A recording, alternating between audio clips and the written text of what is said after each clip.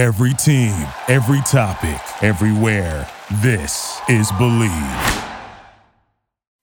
The Post Analog Podcast. Hey, thanks for tuning in for this week's show. But before we get started, I want to thank our sponsor, BetOnline. BetOnline remains your number one source for all your sports betting this season. Everything from pro and college basketball to UFC, MMA, and more. You'll always find the latest odds, team matchup info, player news, and game trends at BetOnline. With live betting options, free contests, and live scores for almost any sport or game imaginable. BetOnline is truly the fastest and easiest way to bet all your favorite leagues and events. Go to the website on your phone, join and receive 50% welcome bonus with your first deposit. Make sure to use your promo code BLEAV to receive your rewards. BetOnline.ag is where the game starts. You're the guy that just listens to Aerosmith and Run DMC. That's where it all died. Yeah. It ends here. Right. But for some people, it does end like that, Which it's okay? Do you think it's okay? There's nothing wrong with that. It's okay. I'm barely learning that. Yeah, it's okay. But, for the person that's like 21 or 22, 23, 24, like they're hearing Run DMC and Aerosmith, they're like, man, this is like dinosaur music. This is ancient. Right. But it doesn't mean that it's not good, but I think that's where someone like me is important, because it's like I'm able to adapt to the music that's out today, but I'm still going to give you that dose of like where it all comes from, the classic music, the classic hip hop, the classic R&B. I'm still going to give you those joints too. Now, in a mixing set. Yes. I'm talking to like Gandalf the Grey. Not out of age, but out of experience. I don't know if I'm Gandalf, but I like the comparison. Thank you. I appreciate it. That's out of respect. Word. Thank you. Do you get into certain moods where it's like, you know what? Fuck these kids. I'm going to be a bedroom DJ and you're going to enjoy myself. Yeah, it happens. It happens a lot more now than it did maybe 4 or 5 years ago. Maybe because now I'm getting older too, and I'm kind of like, okay, it's like the same 6 songs. And like sometimes in some of these gigs that I do, they don't even mind if I repeat the songs after a while. Like, so I can't even really call it. It's out of your own savvy and just... Yeah. I like to do that sometimes to... carry that, but just to let them know also too, like, oh, this is what my uncle was listening to, or this is what my older brother was listening to. So, oh, he's playing that. He must be an older DJ. Correct, I am. Is it fair, or is it backpatting to say people from mid-30s to 50 are the people that research music 50 years back, 50 years forward compared to this younger generation? Like, do we research music more? Yeah, I think we do. I mean, is that fair for me to say? Yeah, it's definitely fair for you to say. Out of observation? Yeah, definitely. But I think that the generation now has more tools to actually research the music if they wanted to. Correct. Now. It's very lab, not field. It's very lab, not field, very true, very true. I feel like... Okay, you have a ton of presets on Ableton. As you can tell, we're gonna chop it up today like crazy. Let's go. Okay, you have virtual instruments. Mm-hmm. But also too, I think the big thing is with that is that we're in the digital age, so now you can see what you're doing, the waveforms and all that. We come from where we're using our ears. I'm gonna run to the car real quick. Yeah, I want to listen to how this sounds. Exactly. Right. I'm gonna those are our C speakers back then. I'm gonna go buy this person's album. I'm not gonna download it. You know what I'm saying? Like I was just talking about this the other day. Like I didn't know who a certain producer was that I had on my show. I didn't know he had done certain songs. I knew who the producer was. I didn't know he had done certain songs.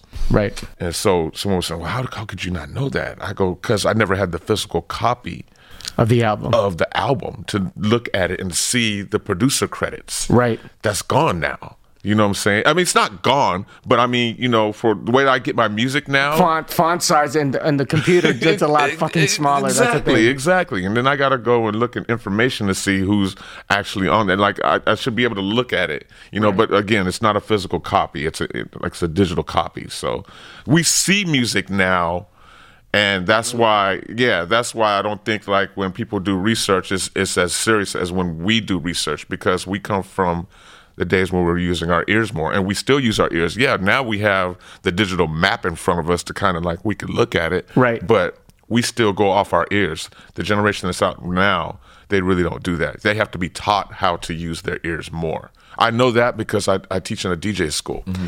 What's the major difference that differentiates LA's style of teaching compared to New York? It's pretty much the same. I just think that New York has a different way to present music than LA does. Okay, so expound on that. New York, the DJs that are in New York, they have a ton of personality. Not to say LA doesn't have personality, but New York is quick to grab the mic, turn down the fader, talk to the audience. You know what I'm saying? Like completely stop the music, right, and talk to the audience. We're out here in LA, we're more about the flow of the music, keeping it going, keeping that energy rocking. We'll talk on the mic, but we won't actually pull down the fader completely sometimes. Sometimes we will, just to get a crowd response back or whatever. Right. But for the most part, I think it's more personality and technique out here. Not to say they don't have technique in New York, because they do, and it's the birthplace of all this stuff that we do. You know, as far as with hip hop and the culture and turntablism. I mean, well, not turntablism, but DJing in general. Right. You know, actually mixing instead of just being a selector. Yeah. And train wrecking. Yeah, exactly. You know? And I think that the mixing styles are a little bit different also too. Besides just the personality, like we're more about actually blending, and our transitions are about putting the songs together for 8 bars and then going to the next record. Right. Where in New York, sometimes they'll do that. They'll do the blends, but then it'll also be about just the cutoff, which is pretty much just slamming into the next record. Right. Which is good also, too. I think every DJ needs to know how to do that, because it's about the element of surprise. Right. You know, so sometimes it's cool to be abrupt, but, you know, it's more about the smooth transition out here in LA. Did you have that mentality where it was blending first? I was lucky enough to grow up around people who were already doing that. A guy by the name of Sid Perry, we call him DJ Mastermind, in Bakersfield. He was like really big on blending. He had the tricks and everything too, but his transitions were just flawless to me. And then the Baker Boys too, I grew up with them, and they were really big on just mixing and just, you know, going, not only just playing hip hop though, like Friday Night Flavors, Baker Boys. That's right. Yes, that's I grew up right. with them. Those. That's like my other brothers. You know what I'm saying? Right. And, are they in Miami now? Not to no, BADD? they're here in LA. Good. They're sorry. Here in LA. Continue. Sorry. You know, so I grew up and practiced with them when I was coming up. So the way that I learned was, of course, listening to K-Day and listening to how those guys did. But the Baker Boys and Mastermind Sid Perry were also very heavily influenced by K-Day Mixmasters. So, you know, AM K-Day for the listeners. AM, yes, exactly. Right, exactly. So they would take what they learned from there by listening, and then they would try to, you know, emulate as much as possible and practice on it and get better. And then me being a young buck at the time, I was like watching them, so I started learning from them and also listening to K-Day also too. That's how we all came together, because we were all like, oh, you know about K-Day? Oh yeah, I know about K-Day, you know, because I used to come and stay with my cousin here in Palos Verdes from Bakersfield every summer since '85. So I was exposed to K-Day and just everything. An honorary LA. Angelino. Yes, already. Exactly. And I fell in love with the city way back then. But just not only the city, the music, the culture, the whole thing about this place is beautiful. I'm going to make a statement, and I want you to react to it. Okay. If you get into radio, buy music. Once you get out of radio, music will save you. Totally agree. Expound on your experience. I feel like I got into radio because of my love for music and the way that I could present music. But when I was in radio, I was... And this is a major market station. Yes. So the capacity is the giant. Yeah. It's the machine. Yeah. You know, I'm getting everything that's out, you know, but still I felt like I could only grow so much as a DJ because I had to go by rules. The mighty playlist. Yes, I had to go by playlists. I had to go by the rules of, like, when you are mixing, like, you know, remember, you're playing for 1 million plus people who are, right. You know, so you got to entertain these people. You got to play them their favorite songs. And so I felt like I could only grow so much being in that environment. once I got out of radio, I felt like my mind started expanding, and I started like growing in different ways of learning more about different genres of music that I really wasn't up on or really couldn't play when I was on radio, because it was important for me to entertain the masses and do what my bosses were saying. So once I got out of radio, I started finding all these other different outlets and different genres of music, and just growth as a DJ myself. I felt like I was pushing myself more because I couldn't do that when I was in radio. I had to be good at what I was doing, but I could only be at a certain level. I couldn't go too crazy because, again, I'm playing for the masses, and the masses don't get too crazy for when you go out of what they're not used to. I went through a year of like, I left radio, commercial radio in 2006, the end of 2006. I drank a lot. Right. I drank a whole lot just because, it was like, what do you do after the call letters are gone? And that was always like something that was preached to me when I was in radio, like, hey, enjoy it now, because when the call letters are gone, it's going to be a different different world for you. And I'm like, nah, I ain't tripping on that. You know? I just want to work. I just want to focus. I want to have fun. And, you know, when that finally happened to me, I was like, oh, man, okay, what am I going to do? And I had all these other offers from smaller markets. Yeah, come here. But you're in L.A. Be a music director here. And you could actually be a big fish in a small pond. But, you know, it's like, this is where you need to be. And I'm like, no, I'm here where I fell in love with this place when I was 15. Right. I can't leave. I can't. I don't know what I'm going to do. And this is my mentality in 2007. It's like, I don't know what I'm going to do yet, but I'm going to figure it out, you know, and God willing, and he guided me, and I figured it out, you know. Well, there is a legend that is completely Lord of the Ring mythic. Rumor has it, you were at a stoplight. one of Muggs's boys happened to be in a stoplight, mm-hmm. and that was that turning point. Yeah, that definitely was. If you could elaborate on what were you doing before that stoplight? What was your mental frame of mind? Well, the whole reason. What did you feel right after that? Well, it was a crazy depression for me at that time. I was low on money, and I had to start digging in my record collection. I knew I had gems. Pre-eBay, right? Yeah. I knew I had gems. I knew I had, you know, records that were worth a lot of money. So I just started like grabbing stuff that I knew that I could either find other copies of or not I just started grabbing stuff that I knew I could sell. And, you know, not stuff that was really personal to my heart. Like, a lot of that stuff took me years to find, and I wasn't going to give it up no matter how broke I was or whatever. But some of the stuff that I knew I could get rid of and kind of like get some quick money off of, I started packing that stuff up. And I was on my way to actually go trade some of those records in for some money.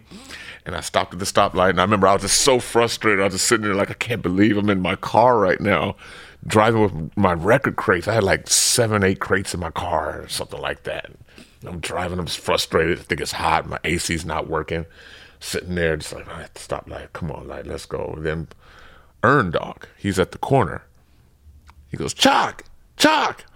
And I turned. So he was walking. He was actually, I think he was going across the street to the store. Okay. Because their studio was right at the corner. Okay. Where I was actually at the stoplight. And I'm just trying to correct the legend of it. And he said, yo, Choc, what's up? And I turned, I looked, I said, hey, what's up, man? You know, and I'm kind of embarrassed at this point because, you know, I got, you know, crates of records in my back seat, so I'm pretty sure he kind of figured out what I was doing. I'm like, oh, man, either that or he thought I was going to a gig or something. Right. He goes, yo, man, Muggs has been looking for you. He's been trying to get in touch with you about a bunch of stuff. And I was like, all right, cool, well, tell him to call me. You know, I really wasn't even, to be quite honest with you, I was like, I didn't care. I didn't care who was looking for me or anything. It's like, I was in a different speed. I was depressed. I was mad at the world. And I just wanted to see how much money I could get for these records that were in my back seat. And so, you know, I didn't think nothing about it at all. I remember I went and I dropped those records off, got the money, and I went back to my storage so I could finish going through whatever records I was going to get rid of. And then Muggs called me.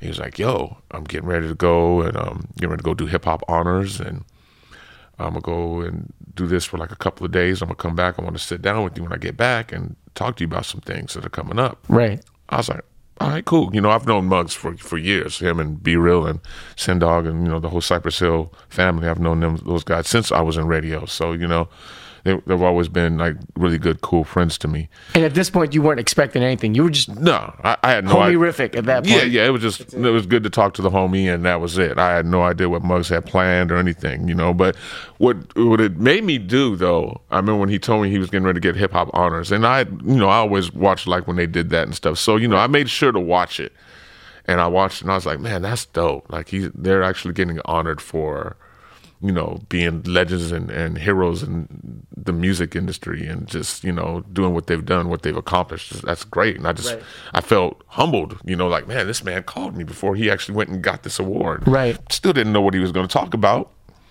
So when he got back, he called me, kept true to his word.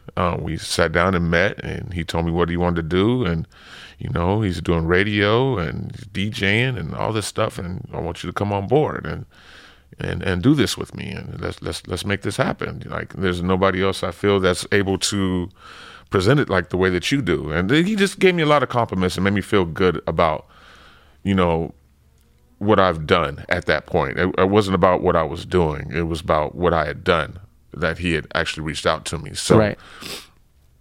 You know, I said, okay, cool. So, you know, I started working with him and going to the studio and, you know, just being around that environment though, man, like those guys over there, it's like with all that they've accomplished, you would think that they wouldn't still be workhorses like they are, but they're over there just working like, okay, we got to get this done. Boom. Okay. Get this done. We can make this mix happen and, you know, finish this song. Output. Yeah. It was just like the work ethic over there. I was like, man, this is crazy. It's like, man, these guys are on it, you know, like, and then something just clicked in my head. And I was like, well, shoot, man, if he's calling me, I need to be at my best. You know, I need to kind of reinvent myself. Like, yeah, what I've done and everything, that's great. And, you know, but I need to reinvent myself. I need to be better than what I was a year ago, 2 years ago, 5 years ago, 10 years ago. Like, all that's been great. And I felt like I got to a really good level when I was in radio. But when I started working with Muggs, and started being around the Soul Assassin compound and seeing people, how they worked around that place, it really just sparked a fire in me, into where I said, okay, I'm going to go back to practicing. I'm going to make myself the best DJ I've ever been. And to be quite honest, I didn't think that was even possible when I was still working in radio, because I felt like I was the best I could be at that time, because I was mixing 4 hours a day, 6 days a week. Right. How much more better could you be, you know? Holiday weekend mixes, jump off everything. mixes, right? Yeah. I'm doing everything, you know? I was a man of many hats. And, you know, so I just started like, I'd go to the studio and work with Muggs, and I would go home and work. I worked like 3 or 4 hours with Muggs and do the radio show. Then I come home and I work 4 or 5 hours on myself. So it was like whatever I would put in there, Soul Assassins, I'd go and work even more harder on myself, because I was inspired.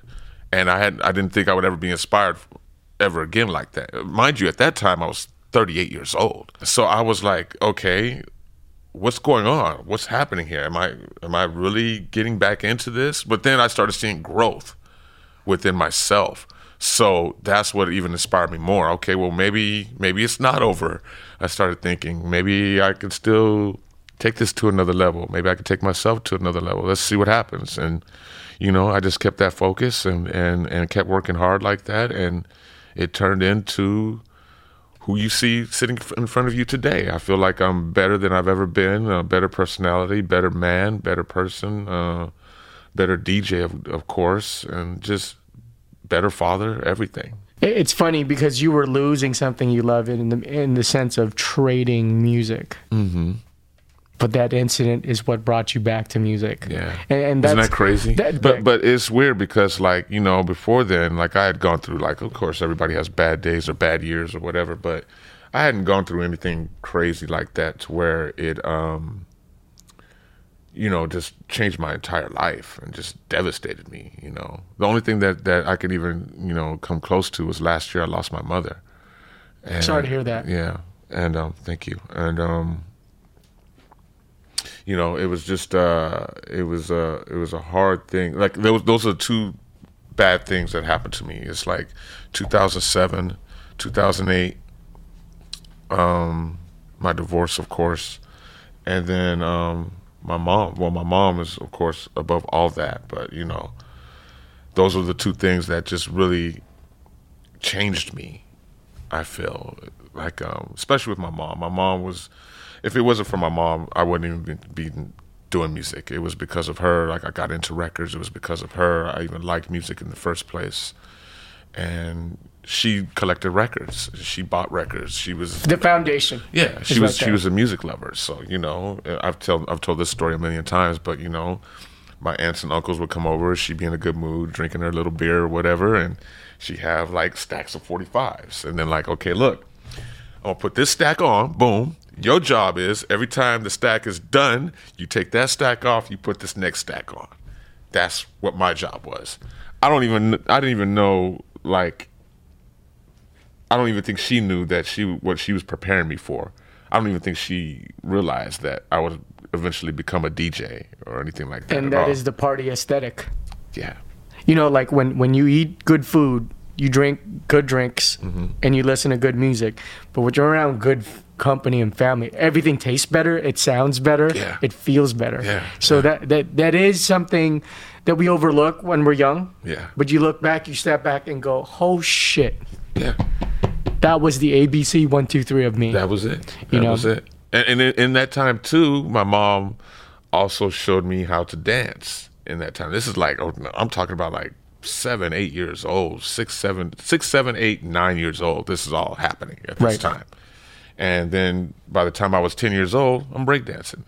You know, it's 1980. So if you could do the math, you could figure it out. Like, I was 10 years old in 1980. So, you know, and that's when breakdancing and everything started coming around. I'm a 75er. Okay, so yeah, 70s, baby. You know what it is. The funk, baby, the funk. Yep.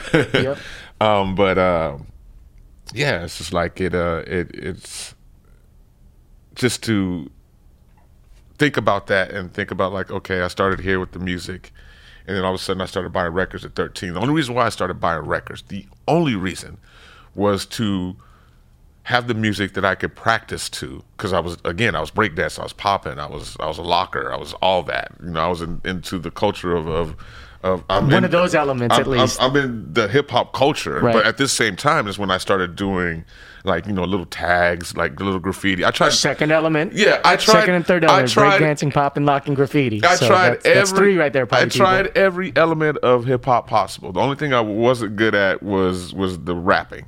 And that, still to this day, I can't rap for nothing. I'm a shout rapper. You'll never, ever hear me rap out loud. And, you know, the graffiti, I kind of fell off, too. I was a bubble letter king back then, but I didn't keep up with it. Now I write like a doctor, so my writing is terrible. That's all good. I'm Asian, so I write like that.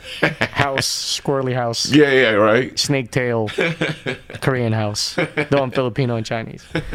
You know, the refreshing thing is, you know, out of passion, you go through this progression, depression, stay in the game. Yeah. It'll rescue you. Yeah. On this part of the show is where you put yourself on blast. Okay. So the choice is either or. Okay. All right. I'm gonna warm you up pretty easy. Okay. All right. Pretty easy. Evelyn Champagne King or Minnie Riperton? Woo! That's pretty easy.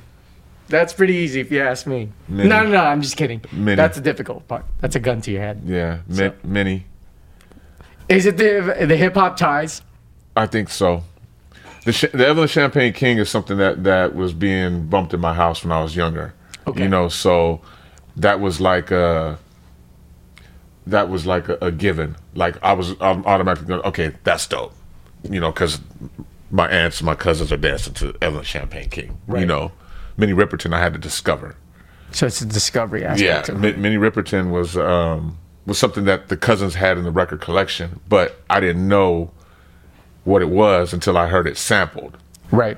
Then I heard it sampled, and I was like, oh. So one day I'm going through records. Minnie Riperton, put this on real quick. Like, oh, that's that sample. So again, it's a discovery. You know, so I'll give it to, because I thought, like, you know, for certain songs, you know, as a lot of us did in hip hop, like, oh, they made that. That's dope. Right. And then you find out it's a sample. You're like, oh. But it doesn't. So Strickland. But it doesn't make you lose respect for the artist. No, not depending at all. on, especially for a group like Tropical Quest. I didn't lose any respect for the artist when I found out that most of their stuff was sampled. I gained more respect for them because they found a way to grab something that had already been made and flip it and make something completely new out of it. And that made me gain even more respect for it. But then it also made me appreciate the original too. Well, sampling is based out of poverty and desolation. Right. In the beginning, in the 1900s, where the term was still loose, was it jazz? Was it jism? Was it from Chicago? Was it from New Orleans? Right. They did this to you guys. Okay, black folk, play an instrument. You're right. Here's what happened. The 60s, Equal Rights Amendments. The 70s, New York then looked like a war zone. Yeah. Yeah. So what do we have to do? We're still musical, so we're going to play music. Oh, shit. See how they reacted? Let me redo that again. Yeah. Let me do that. And then I'm going to sample it and then produce a beat on top of it. Yeah. So that's born out of poverty and desolation, and a lot of people don't realize that. I agree with you. I've always had the argument of what's better, funky drummer, James Brown, the vocal, or the bonus beats where it's just the drummer by himself. Pretty damn sampled. Man. But what I'm saying is that, I was kind of like torn a little bit, like which one was better. Like I love the one with James, when his vocals and him talking to the band pretty much throughout the whole song, like turn it over, right. Turn over, right, all that right. and stuff. But when you hear those drums by themselves that do it's its own show. I'm like, you just start moving, lose your mind over it. So I still can't tell you what's better. Right. I could listen to both of them over and over and over again and still be like, man, that's dope. Prince or Lenny Kravitz? Ooh, Prince. Because? His body of music, just everything that he's done. He's a trailblazer. He blazed trails. He made a movie called Purple Rain that changed my life when I was 14 years old.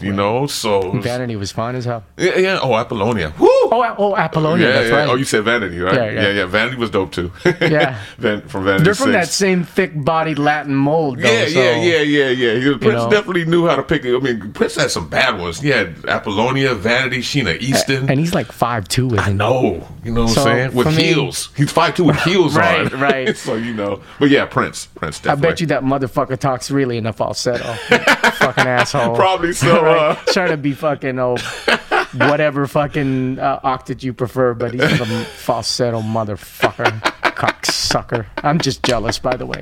I'm just fucking jealous. I couldn't tell at all. Will I Am Black Eyed Peas or Will I Am with the BBE label?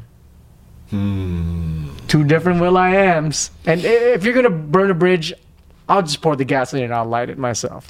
But okay, well, let me say this: will.i.am is definitely a good friend of mine. I mad respect him. He's been a great friend of mine from the beginning of the whole Black Eyed Peas thing until where he's at now. I really appreciate the things he's done with the Black Eyed Peas. I put out an EP with Kim Hill, by the way. Oh, you did? I've got some history behind me, man. I see. I've got some history I'm learning more and more about you, man. Yeah. I like what I'm learning, man. You're dope. Maybe I'm patting myself on the fucking back. Sorry. will.i.am BBE, will.i.am BEP. Because there's faces of the Black Eyed Peas too. Right. Okay, I'll put it to you like this. Okay. I'll take the will.i.am BEP, Black Eyed Peas, from the Joints and Jams era. And is the Macy Gray era okay too? I'll give that one a pass. It's pass. Yeah, it's a pass. It's a pass. But no boom boom pow. No, I mean the thing is, I'm not mad at that because I had to play that type of stuff too. But I think that again, that's when he started making more music for the masses, and that was like more okay. Oh, we broke through. Okay, well, let's do this. Boom. We're loved here. Let's do this. And I'm not mad at him, man. I mean, he's still a great producer, great artist, great person. Right. So there's nothing I can really say bad about the man at all. But I definitely will say the early Black Eyed Peas. will.i.am over the BB. Over the BB. I like the BB project. I did like it. It's dope. I thought it was really dope. But I like that first BEP Black Eyed Peas stuff because it was still hip hop to me, right? And they were having fun, right? And artsy and dancing still. They were still like getting their groove on. You know what I'm saying? I come from the dancing days also too. So, in fact, a short story real quick. Polo, I got all the time. Who's the manager of Will.i.am? Okay. They used to come down to Bakersfield sometimes because again, they're at Band Clan days. The at Band Clan days, yes. Before even at Band Clan, they used to come down, and you know they're all dancers, and so I'm a dancer, so they used to come down and battle us in Bakersfield.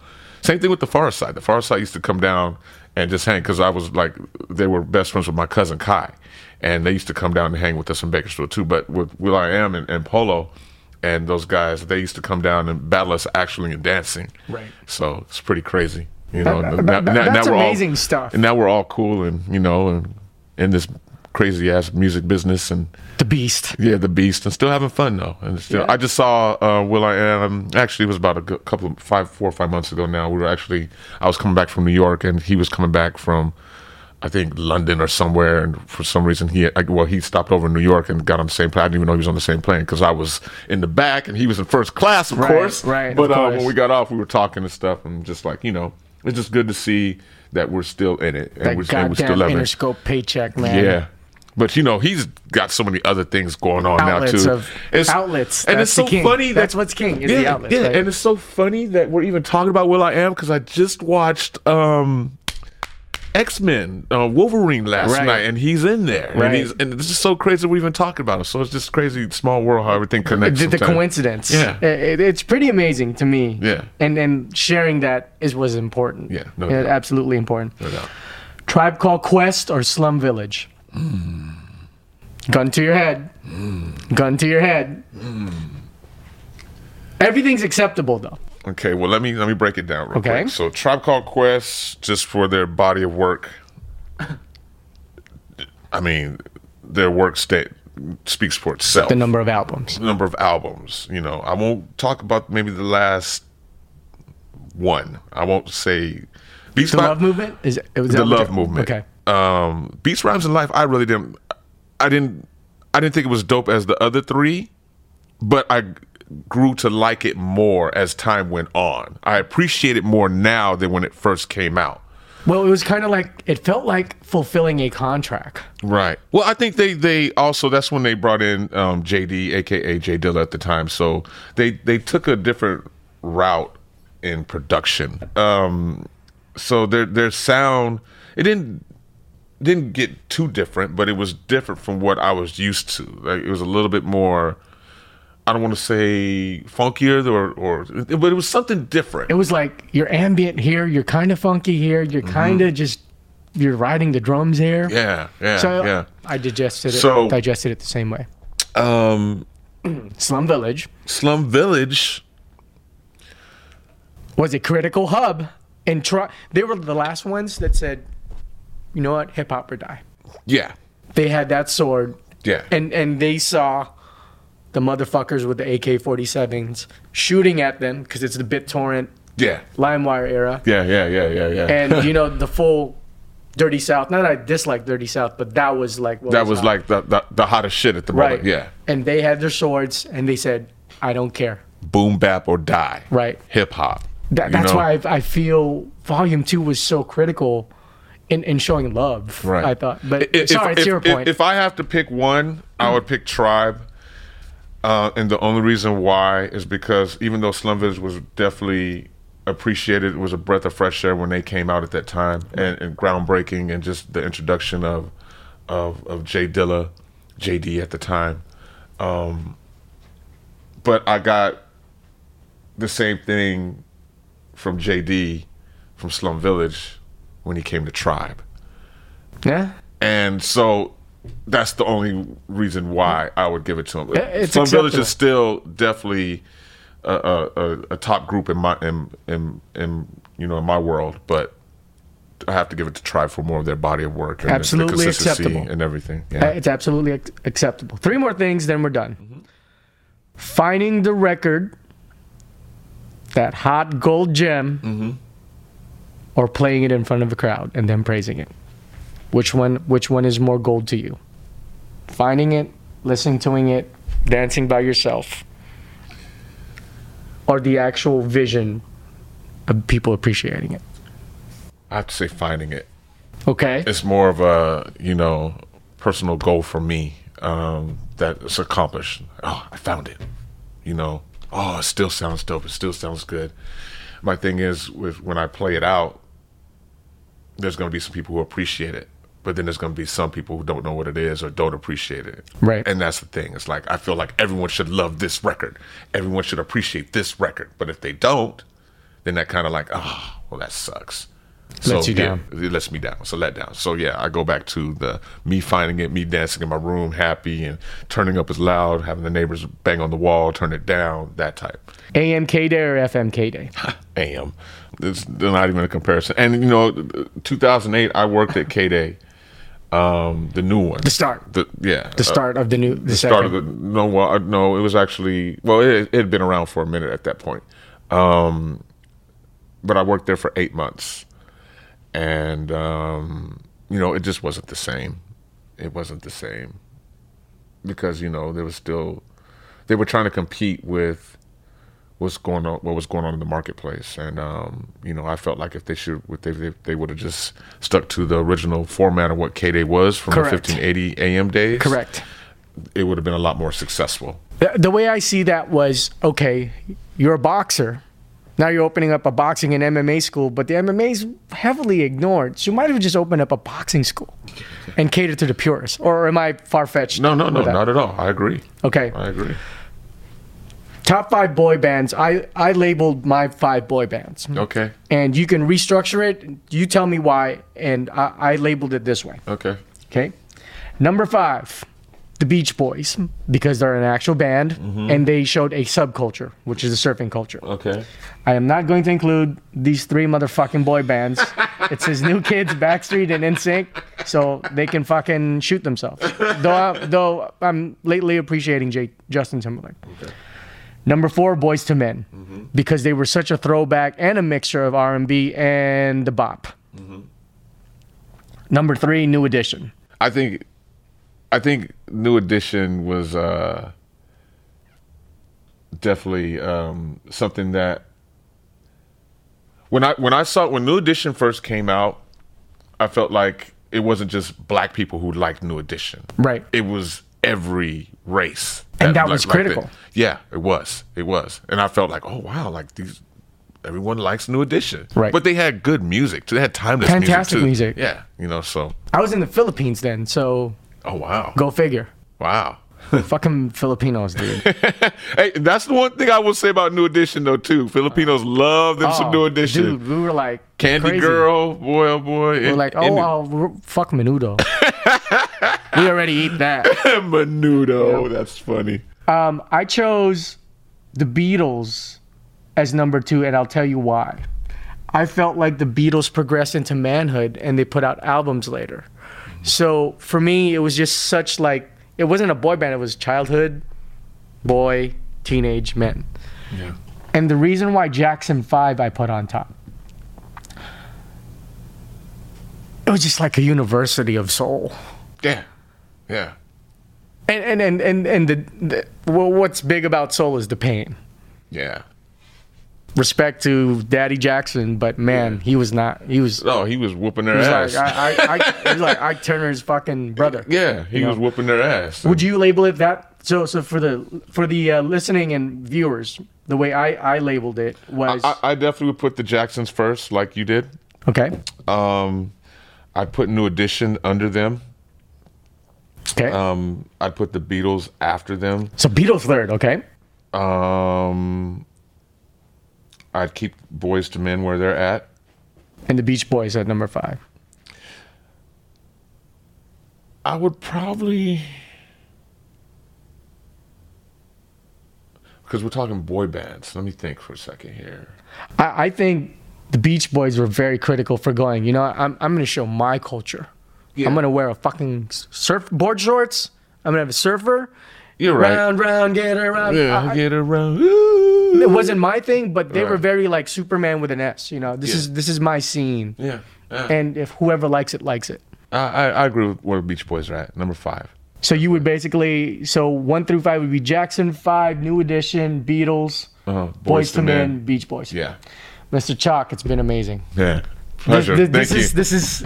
I can't even believe that this interview was this dope, man. I mean, I knew it was going to be good already just from our conversation on the phone. Right. But man, like you really had some really good questions, and you're very just your breakdown of things is appreciated, and just your overall love for music is appreciated. You know, it's always good to talk to music lovers and people who love the culture and appreciate the sounds of today and the sounds of yesterday and where this is all even going. So the fact that you're even doing something like this is appreciated by an old school soul like myself. So thank you for even inviting me down and having me be a part of this, and thank you.